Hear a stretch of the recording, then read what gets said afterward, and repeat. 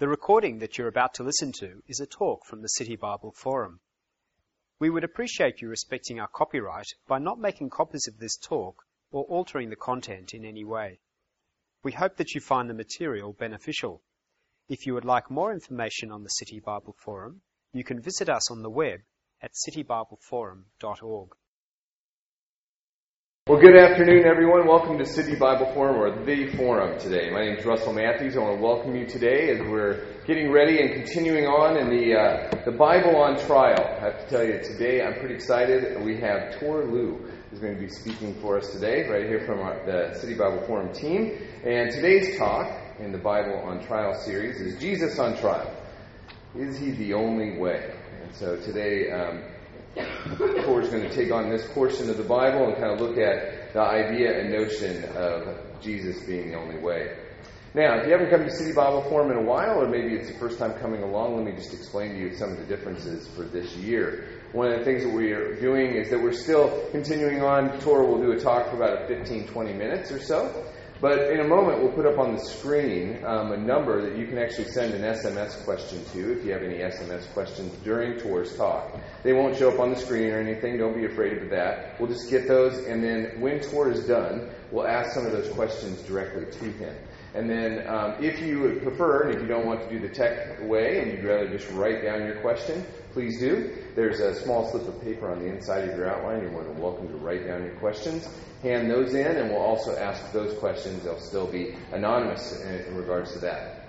Now, we do have a microphone also that I'll be asking a few questions of Tor through. But if you would like to actually put up your hand and actually ask some questions from the floor, you are more than welcome to do that too. Just make sure we are aware that you would like to ask some questions of Tor. And the goal will be done by about 1:45 today. And so you're more than welcome to ask as many questions from Tor about this topic here today. You'll find that there's quite a few different announcements. It's pretty exciting. The next 3 weeks, we have a lot of different events coming up, some international speakers and things. The details are inside of your outline, so definitely look those over, and I'll explain more of those to you here in just a little bit. But more importantly, let's get Tor up here on the stage, and Tor, I'll turn it over to you.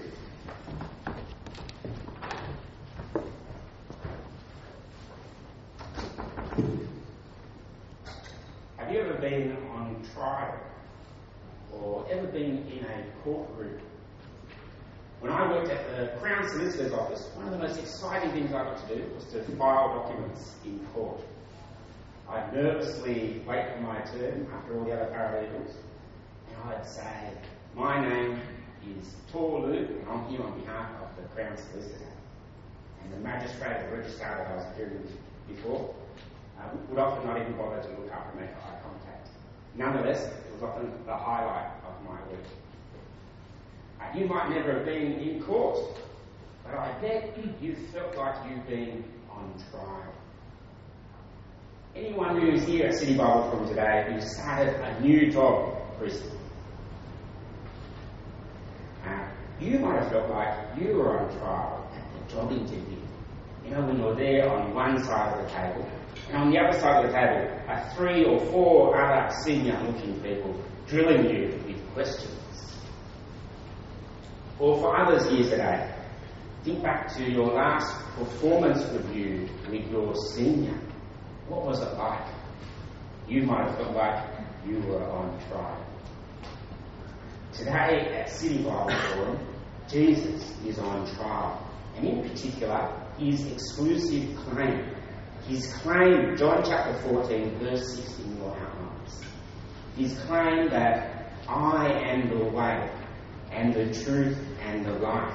His very clear claim, the rest of that verse.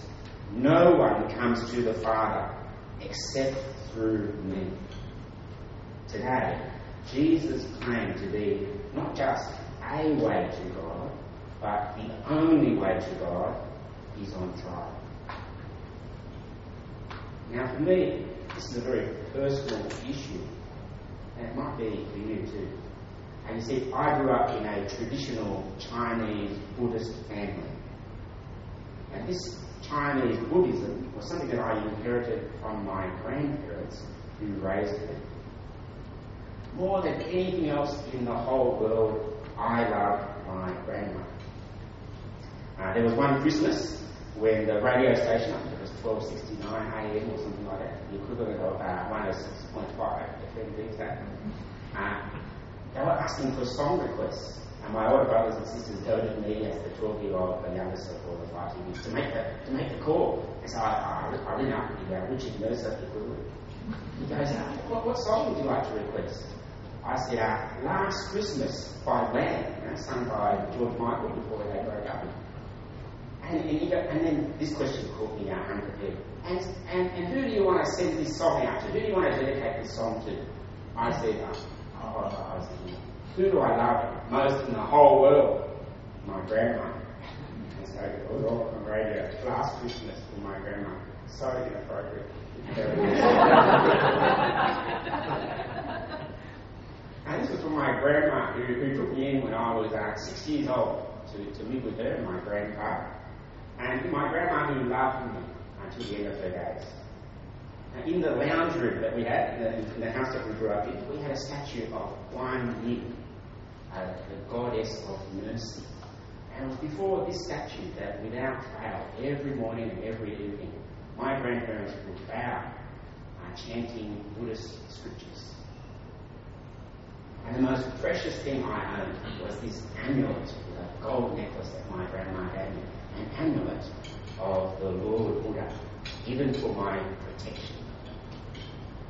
So this is a very personal thing for me. Now, growing up with this faith tradition, out of all the religions I came into contact with, the one religion that urged me most was Christianity. And why? Because Christians want other people to become Christians too. They think that other ways don't save, that their way alone saves. This exclusivity of Christianity, however, I came to learn, is not exclusive to Christianity. In fact, Islam makes exclusive claims which conflict with other faiths. So too Judaism and other religions. And even the pluralist, the pluralist who says that all religions are the same, even they make an exclusive claim. Now, let me illustrate.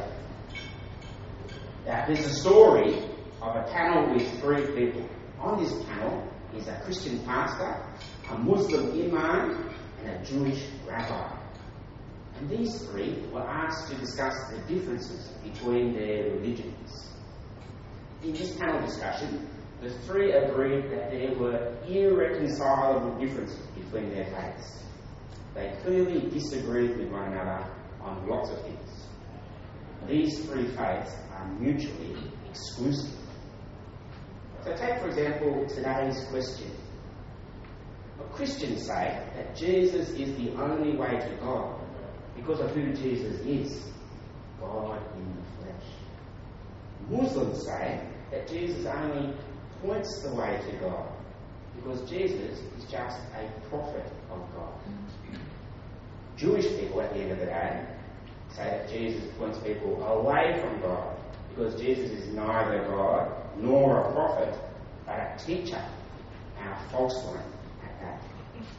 These 3 faiths are mutually exclusive. Nonetheless, during the course of this panel discussion, these 3 ministers of religion were fine about their faiths being irreconcilable, and they conducted their discussion with mutual respect and courtesy. However, there were members in this audience who weren't so happy with this. For example, one audience member who wanted to assert that ministers of religion needed to promote more similarity and to stress the similarities between their religions, said that they all had in common their common belief in one God and the need to do good in this world. This audience member reflects the view that there are many paths to God, and that these many paths to God are all different paths up a mountain leading up to the same God. There are many paths to God, and this view has an analogy. It's like going up a mountain where Hinduism is one path up the mountain, Buddhism is another path, Judaism another, Islam, Christianity, and so forth for all the religions of the world. They're all different paths leading to the one and same God on top of the mountain. So this view claims that no one religion has an exclusive claim on the truth. There is not only one way to God, and this view, it sounds humble, doesn't it? This view, it sounds so good, and it sounds tolerant. Now, whether you're a Christian, a Buddhist, a Muslim, Jewish, Hindu, you might feel attracted to this claim. And why? Because all of us, we want to get along, and we want to affirm each other. But in this picture, who is it that has the unique vantage point above all others? Who is it that can see above all the other religions to see that they lead to the same and one God? The person making the claim. In effect, they're claiming that they're at the top of the mountain. How do they know that some of the paths don't lead to dead ends? How do they know that some of those paths don't veer off and lead people to the precipice? The person making this claim is just as exclusive in their claim as the religions that they look down on.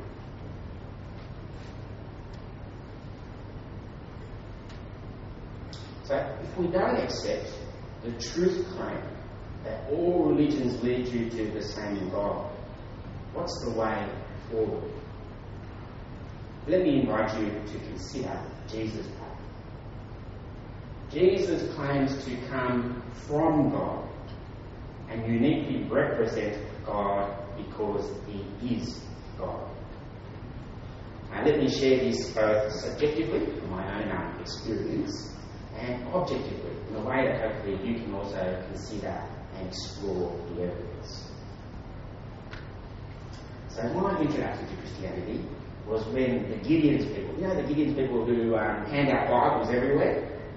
Well, they came to my school, and I went to a school where there were lots of Jewish people. And all the Jewish students were sent off to the library, lest they be offended by receiving these New Testaments. And I thought, how about me? I'm a Buddhist. Where's the special recognition I get? Where do I get sent to? But nonetheless, I stayed in the hall, and the Bibles were handed out. And you see, because I'm an Asian and it was free, I took it. I began reading Matthew's Gospel, and I read about Jesus saying things like, if your hand causes you to sin, chop it off. It's better to go to heaven and not have a hand than to go to hell with both hands. If your eye causes you to sin, gouge it out. It's better to go to heaven than to go to hell with both eyes. And I thought that made sense. And I was drawn to this authority with which Jesus taught. And later, I learned that Jesus spoke with such authority that he would have deserved to be stoned to death in the culture of his day. So, for example, he quotes the Ten Commandments and says things like, you've heard that it was said, you shall not murder. But I say to you, if you are angry with your brother and call him raka, a term of insult, then you're in danger of hell. And he says, you've heard it said that you shall not commit adultery. But I tell you that if you look at a woman in order to lust after her, you've already committed adultery in your heart. Who does Jesus think he is to restate the Ten Commandments on the strength of his own authority? You've heard that it was said, but I say to you. Jesus speaks with the authority that only one unique person can speak. So I continued my way, reading through Matthew's Gospel, and then I did the logical thing of reading the next Gospel, Mark's Gospel, and then Luke's Gospel, and I was scratching my head, and this is all rather familiar. And a bit of repetition. And through the course of this reading, I read about Jesus' miracles. Just this morning, in my morning Bible reading, I was reading the Gospel of John, the fourth Gospel. And there, Jesus turns water into wine. Or think of Jesus' other miracles. When he's there on a lake in a furious storm and sleeping at the bottom of the boat, and the disciples, who are experienced fishermen, are fearing for their life, and they're calling him to wake up and do something about it. And with a word, he makes the storm quiet and the waves calm down. The miracle where he feeds over 5,000 people with, what is it? Is it 2 loaves of bread and 5 fish? I always get the numbers from today. And Jesus, who gives sight to the blind, who makes the deaf hear, who helps the lame walk, all at the authority of his word, his command. Jesus has control over the world, over nature, over food, over human life. He does what only one unique being can do. Now finally, let me share Jesus' encounter with a paralysed man. This paralysed man comes to Jesus with an obvious need. Imagine this man's infirmities as a paralytic in the first century. How could he feed himself? How could he feed his family if he had dependents? How could he get from place to place? But Jesus addresses his biggest need. Jesus says to the man, "Son, your sins are forgiven." And this sounds big. Firstly, why does Jesus call him son? I'm guessing Jesus was even younger than me when he said these things. And this is a grown man. Jesus calls him son. And the religious leaders who are hearing what Jesus says, they question in their own hearts, who is this man that he forgives sins? Who does he think he is? Only God alone can forgive sins. You see, Jesus does what only God can do. Our sins are ultimately against God.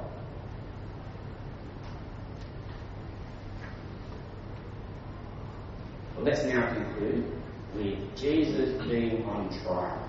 In particular, his exclusive claim to be the only way to God. I had a Jewish friend called Brian, and I think he was trying to be complimentary to me, to speak about how good our friendship was. And he said, Brian said to me, Tor, our friendship is like blood and water. You know, I was like, where? But you know, my friendship with the other Jewish friends that we've got in our circle, that's blood and blood. You know, like, we're really good friends. But this friendship with the Jewish friends we had, blood and blood. And there's still a divide between me and Brian in his way of thinking. Compare that to the friendship that I've got with our MC today, Russ Matthews. Now, Russ Matthews and Tor Lou, that's me, we're so different. Russ is tall, and I'm obviously different. think of our heritage. Russ is, you can tell by his accent what he is, American, from Iowa, and I'm Chinese, born in Vietnam, grew up in Australia. I'm confused. Russ, he lives in the western suburbs of Sydney, and I've recently moved to the North Shore. So much difference there. And I'm handsome. Yet being so different, all the barriers to me and Russ being brothers are broken down. Because both Russ and I believe that Jesus is the way to God. In fact, we believe that Jesus is our only way to God. Jesus' exclusivity becomes the basis of the most wonderful inclusivity that I can think of.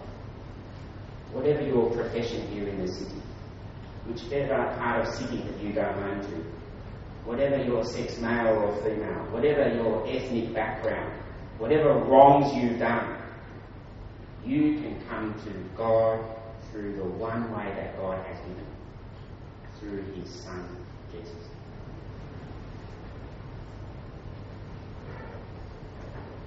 All right. Now, Tor, I have an accent. I didn't realize. All right. Well, now we're going to go through, this is kind of the question time. And so what we encourage you to do is if you want to send in your SMS questions, here, I'll take it back to that screen. If you want to send in SMS questions, you can keep sending them in. Or I think Peter's back there. If you would want to hand in questions, written questions, just hand them to this guy back there, and we'll get those in. We actually I have about 4 questions for you already, Tor. So here we go. With Jesus on trial. Just simply put, is the claim of Jesus arrogant? Is the claim of Jesus arrogant? It's definitely arrogant if it's not true. I'm trying to think of an analogy, but I can't find it. Just say that I'm the leading scientist who's found a cure to cancer. This is the pill that will cure cancer. I've invented it, and I want to give it to you. And you've got cancer, and you come to me. And I want to tell you, I can tell you about all the other treatments and alternative therapies that you can get. Or I could tell you that this is the cure that I've got, the one cure that will definitely save you from your cancer. Am I arrogant to tell you that I've got the cure? Or am I arrogant to tell you that, you can go explore all the other ways? So it's only arrogant if it's not true. But if it's true, it's the best thing for us to hear. Because at the end of the day, we don't want to follow false paths that not only waste our time, but in the end don't lead us to God. This next question is almost like a 3-parter, so I'm just going to give it to you in each stage, and I'll just kind of let you answer it, and I'll kind of add on to it. So, if Jesus is alive, is he in bodily form, and where is he now? So if Jesus is alive, is he in bodily form, and where is he now? So if Jesus is alive, so I believe that Jesus is alive. So the New Testament speaks of Jesus physically appearing to his disciples, and at one point appearing to more than 500 people at the same time, and that they're able to touch him. There is the disciple called Thomas, and he says, I won't believe that Jesus has come back from the dead unless I can touch his hands, the hands where they pierced the nails through and they crucified him, and his side, the side that was pierced with the spear. Jesus appears to him in bodily form, and Jesus invites him to touch him. Jesus also has a meal with his disciples. He eats the fish at the beach. So he's flesh and blood. And it's important that he's flesh and blood, that there's a bodily resurrection. It's not just a spiritual resurrection made up in their minds, that they so wanted Jesus to be alive again that they imagined it or dreamed it. The reality is that Jesus is physically alive. Where is he now? So the New Testament talks about him ascending to heaven to be with God at God's right hand. God's right hand being the most important place. And from there, he prepares a place for all others who come to see that he is the way to God. So in the beginning of John chapter 14, Jesus is getting his disciples ready for the time when he's going to get killed and depart from them. And he says, I'm going away, and I'm preparing a route for you. And that's when this Thomas that I spoke about says, where's the way? What's this way that you're talking about? And in that light, Jesus says that he is the way, the truth, and the life. Now, what's great is you actually answered a certain part of the second part of the question, so I'm actually just going to combine them. But I love to hear what your answer is. Where is heaven? I'm not sure if I'm going to get my terminology all mixed up and things like that. So sometimes we speak of heavens as the skies. That there's the birds of the skies, they're in heaven. There's the land, and then there's my favourite part of the world at the moment is the sea, where you can go snorkeling and find fish and all that kind of stuff. So it might be that. And so when Jesus is bodily resurrected and ascends to heaven, being described as where God is, so you can think of heaven that way. Sometimes we think about heaven in terms of the terminology of the kingdom of God. And the kingdom of God is where Jesus has rule over. And then Jesus says this intriguing thing that with his coming is the coming of the kingdom of God, and the kingdom is within you. All sorts of things to explore. But if you want to explore that further, then I can chase up the Bible passages for you. So where is heaven? So it's where God is, and it's where we're hoping to be, where we know we can be, when we recognise that Jesus is the way to God, when we put our trust in him. So it's not just left at Mars and go a few kilometers. Yeah, I never understood that. All right. Now, this is the question. It's not actually me asking, but it says this: forgive my ignorance. But does Buddhism teach pluralism in many ways to God? So I can only speak about Buddhism from the Buddhism that I've grown up with. My understanding is that there are lots of strands of Buddhism. So even when it comes to the question of God, there is Buddhism where there is no God. And the question of whether there's a creator God is irrelevant. So in that form of Buddhism, Buddhism is a way of life, a philosophy. But in the Buddhism that I grew up with, there are many gods. So I spoke about in my family that we had a statue of Guan Yin, the goddess of mercy, and she was just one of many gods that we recognised. So when we went to the Buddhist temple in Bonnyrigg, I would take my grandma and grandpa and we would go from shrine to shrine with the incense, praying to all the different deities. You'll see it in the Chinese restaurants or Thai restaurants sometimes. There's a mantle with incense, and there's a kitchen god, and all sorts of other gods. So yes, so there are lots of forms of Buddhism. Even with the question of whether there's one god or many gods or no god, can differ with that. And I've forgotten the rest of the question. No, that was it. Except for they did add on. They said, so what makes believing in one God better? So the belief in one God is shared by the Jewish faith, the Muslim faith, and the Christian faith. So these are the monotheistic religions of the world. But the difference, as I shared in the talk, is who Jesus is. And as you can see, all three faith traditions have a different view of who Jesus is, and therefore the way to God. So your answers must have also had a flurry of questions. Sorry. You ready? Is it okay to answer? All right. Here we go. Next one. You talked about truth. You talked about Jesus being the truth. How do you test the truth of something? Is it best to try for something like the life of the pie? I just realised that I probably haven't really answered the other question in terms of Buddhism and God thing. So my journey that I can share is that I was at Darling Harbour with my friend Gina of all places, and we were there when it just opened. So it's just Gina and I was still a Buddhist at this stage, and we were looking at all these beautiful fish at the Darling Harbour Aquarium, and you see all the sizes and different colours. And Gina, just as off the cuff sort of comment, how can anyone believe that there isn't a God? We're looking at all these beautiful things in all their variety. But then I thought, where do I stand with that?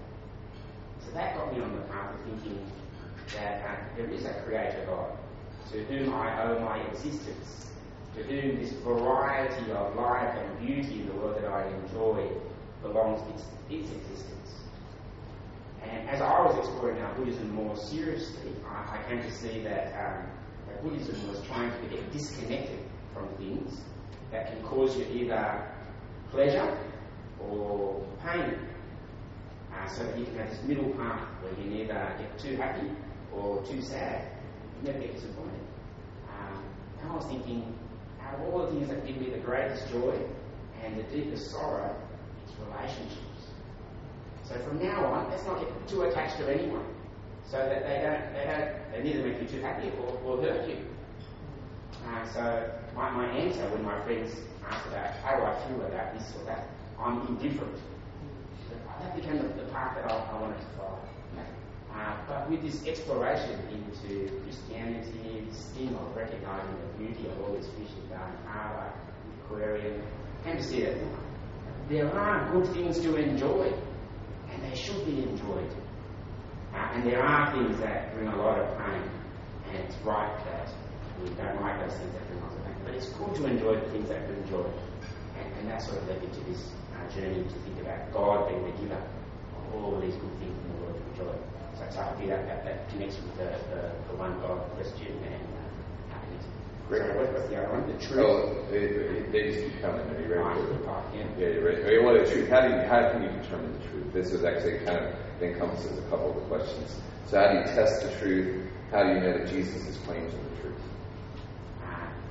So with my journey, and that's what I'm asking you to objectively do as well, is a great first step is to read one of the biographies of Jesus that we have for free out on the information table there, whether it's Matthew, which is the first gospel, and that's the gospel that I started with, or any of the other gospels, Mark, Luke, or John. Have a read of the gospel and listen to Jesus' teaching. Now, does it sound plausible? Does it ring with authority? Does it sound true? So read it and see what you think of Jesus as you read it. And it's talking of Jesus being on trial, the Bible being on trial. You could go. So that's what I recommend. And come to a conclusion. If Jesus is the way, if he is the truth, then the search is over. But if he's not, then you can keep exploring. But there's one avenue to exploring where Jesus is the truth.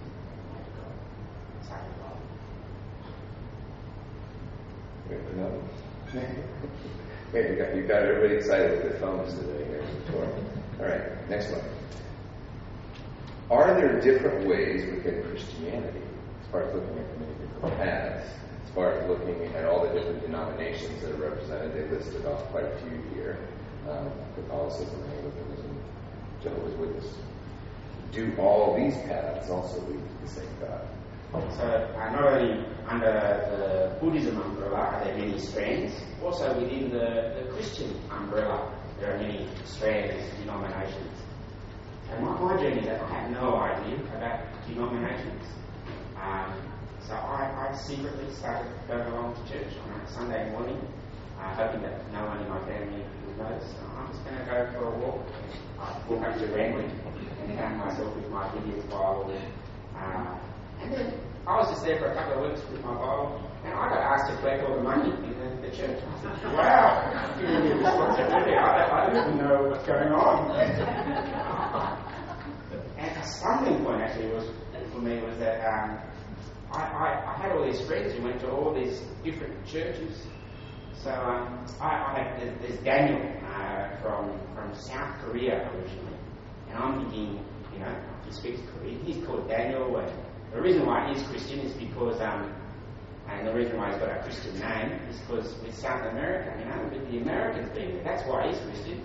And then there's Philip, he's from Hong Kong. Well, the reason why he's Christian and his name is Philip is because of the British and what they did in Hong Kong. Me, my name's Tor. I don't keep being called Tor because I'm authentically Chinese. That's what I'm not going to sell out my friends, that sort of thing. And so the question came, why does Daniel go to a Korean church? And why does Philip go to a Chinese church? And if they all believe the same thing, but then Daniel very gently and kindly explained to me that not everyone can speak English, so in his church, people who are Korean, there's only one way they explain will understand what's been said. And so hence the need for his church for things to done in Korean. And again, with all the other denominations, there's the Roman Catholics, the Anglicans, the Presbyterians, the Scottish.